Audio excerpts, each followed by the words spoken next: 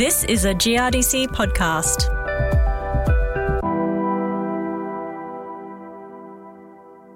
Globally, Australia has a strong reputation as a high-quality oat producer. A reputation that's set to be further bolstered by exciting progress in the plant breeding space. Hi there, I'm Hilary Sims. The National Oat Breeding Program has a proud history of delivering fit-for-purpose oat and grain and hay varieties to the Australian market. The program has recently entered a new era under the leadership of commercial breeding company Intergrain, backed by a $5.4 million investment from AgriFutures Australia and GRDC over 5 years. Dr. Alan Ratty works for Intergrain as the national oat breeder. I caught up with him to find out more about this new approach and what it offers Australian growers. Here's Alan. Intergrain is an organisation that is partially owned by the West Australian Government and also the GRDC. We breed cereal varieties for Australia. So we breed wheat, barley, and now we breed oats. The National Oat Breeding Program has been around for about 15 years, combining the old West Australian Government program with the SARDI program in South Australia. There's been good success in the program, delivering new varieties such as Bannister and Williams, Bilby and Matika that have had improvements for grain yield and also grain quality attributes like grain growth percentage and beta-glucan, which is an important health quality trait.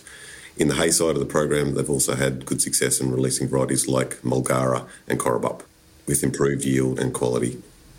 Alan, a key focus for you is building on this success of the previous National Oat Breeding Program. What does the strategy for the program look like moving forward? The strategy that we're deploying in oat breeding will be similar to what we were doing in wheat and barley. So we're leveraging public research and the best available knowledge that there is, and we're deploying that in our breeding program. So there's a very famous breeding equation that every plant breeder knows and loves and trots out on occasions. There's various quantitative genetic terms in that. What Intergrain are doing is making sure as a business where we're optimising every single component of that plant breeder equation simultaneously, which the outcome of all of that is improved genetic gain per dollar. With the reach that we have through trial service partnerships that grow trials and the scale we have from wheat and barley, the oat program have been able to leverage off that to get basically a better price. So effectively, we've been able to double the size of the breeding program in a similar sort of budgetary framework and therefore improve the scale. What are the key traits that you're targeting through the breeding program for grain varieties? So in the grain space, the primary target's really around grain yield and then grain quality. So in the grain quality space, there's attributes like beta-glucan. There's also traits around vat content and growth percentage, which is basically how much grain there is inside the hull. Another key part of the grain breeding program really is around diseases. So in Western Australia, septoria is quite dominant. That causes a lot of economic loss and currently is typically managed through spray, which is fungicides, which is not an ideal solution. And there's also oat crown rust or leaf rust is also a major problem in the East Coast that we're trying to deal with. And you guys really got underway with the program last year. What would you say were the key achievements for 2021? So the key achievements for 2021 really were realignment of the breeding goals to make sure they fit with industry standards and also optimising our trial network to ensure that what was going on in the breeding program was correlated with what was going on in the real world. So last year we actually made sure that our sowing date was aligned to when the growers were sowing their fields. So in oat and grain we were typically sowing in mid to late April, and in hay it was mid-May. So by really pushing the genetic potential and mimicking what the growers are doing, we should have a stronger genetic correlation between our trials and industry. So that's one of the key areas that we've really changed to make sure the breeding program is aligned with industry. Another key achievement of the oat breeding program this year has been to optimise our seed increase for commercialisation of new lines. One of the key steps of that is really increasing our use of summer nurseries. So we've actually planted grain at our Horsham facility in Victoria in the summer. It's now been harvested, and that will enable us to get the newest variety to the industry 2 to 3 years earlier than what the previous program was able to achieve. Certainly, technology seems to be rapidly evolving in plant breeding. What does that 2 to 3 year difference mean for the overall oat breeding process? So there's actually more steps we've taken as an organisation across wheat, barley and oats. And again, oats are leveraging out of the bigger crops in the organisation. So we've now got a new facility that we're utilising. And again, this will enable us to go even faster in that commercial seed process. We anticipate that we will be launching new varieties after 8 to 9 years in the breeding process, whereas the previous program was more like 13 to 15. So again, genetic gain faster is what we're talking about to deliver to growers. And what are some of the new varieties the breeding program has in the pipeline? I'm sure it's a question everyone's always keen to know. So in the hay breeding program, we actually have a couple of new varieties that are coming out this year. So we have Kingbale and Archer, which are coming out with the IMI technology for hay only. And then there's also 2 lines we're commercialising out of the old SARDI program through Exco, who obviously export on the hay. They're called Wallaby and Coulthard. Wallaby in particular is quite exciting, has good yield and quite high hay quality and good disease package. In the grain space, it's a little bit too early to put my hand on my heart and say I'm definitely going to be releasing something this spring, but I'm very confident about one line in particular, 13008-18. It's currently a couple of percent ahead of the key variety in the country called Bannister. It's also got a slight improvement for Septoria, and it's also better for grain size retention, so in other words, lower screenings and higher test weight on average. And back to the here and now, growers would have made their variety selection for 2022 some time ago. Though, what are you seeing play out across the country now?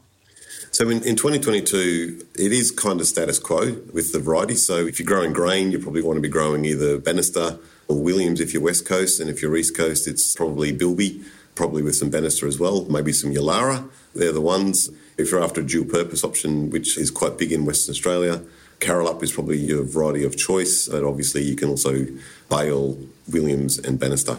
In the hay space as a whole in East Coast and also West Coast, sort of Brusher, Mulgara are probably the key, and Winteroo are probably the 3 key varieties that stand alone as hay only. There is also a lot of dual purpose for varieties like Williams, Bannister and Yalara. There are new varieties coming, which is great, because one of the key messages that we need to understand is that it's very important to have genetic variety in your varieties that you grow as a farmer. The last thing we want to see is a pathotype change that actually completely decimates one variety. So there have been examples previously, and that's usually what happens is a major variety becomes quite dominant, and then there'll be a pathotype change and it'll take out that variety, and all of a sudden there'll be significant industry loss. Alan, we've covered a lot of content so far. What excites you most about the program? So the exciting part about the program is that it actually has continued to deliver genetic gain using techniques that are now quite outdated, unfortunately. So once we start to speed up the breeding program, then we believe that genetic gain will ramp up quite rapidly. So some of these technologies we'll be deploying, for example, and again leveraging off the bigger wheat and barley breeding programs. So first cab off the rank will be in the hay program, and it'll also have benefits in the grain program. Will be our high throughput phenomics, so the use of drones and those sort of technologies to understand biomass change, Canterbury temperature, which is related to water use efficiency, and those sort of attributes. The next thing that we're working on right now is genomics, so we want to build a genomic chip, similar to what we've done in wheat and barley with our collaborators there, our partners at AgVic Research in Victoria, and we'll do the same thing there. And once we obviously optimise the mechanics of our plant breeding program here, so another example was just simply packing of trials. So there was something on Twitter recently that I put up where we were packing with a robot. That robot does sort of 300 to 400 plots an hour, whereas with the resources to the previous program, they were doing 300 to 400 per person per day. So, that ramp up that we can have through the technologies and the machinery will really speed up genetic gain per dollar for the oat breeding program. And that's a really key aspect to the National Oat Breeding Program, isn't it? Harnessing new technology to streamline the plant breeding process. All these new technologies, really what they're doing is making sure that we're effectively playing with a deck of cards that we can see. So if you can imagine playing poker where you can actually see every card, you can have a pretty good chance of getting a really good hand. And that's what the new technologies are offering. We can't see everything, of course, but we can see more than we used to be able to. So by using these technologies, we're very confident that the genetic gain per dollar will increase. And we say that based off the fact that you look at, for example, US corn and how much their genetic gain has gone forward over the last 20 years by deploying these technologies, and we do understand and know that this will happen in Australian oats. So the key outcome in the end for the industry will be around, A, making sure that we understand what the genetic gaps are, that we can make genetic improvements to fill those gaps, and B, we can get those improved varieties to the industry faster.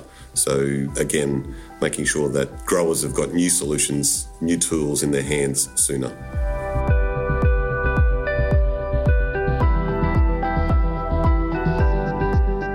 That was Dr. Alan Ratty from Intergrain, discussing the new direction of the National Oat Breeding Program.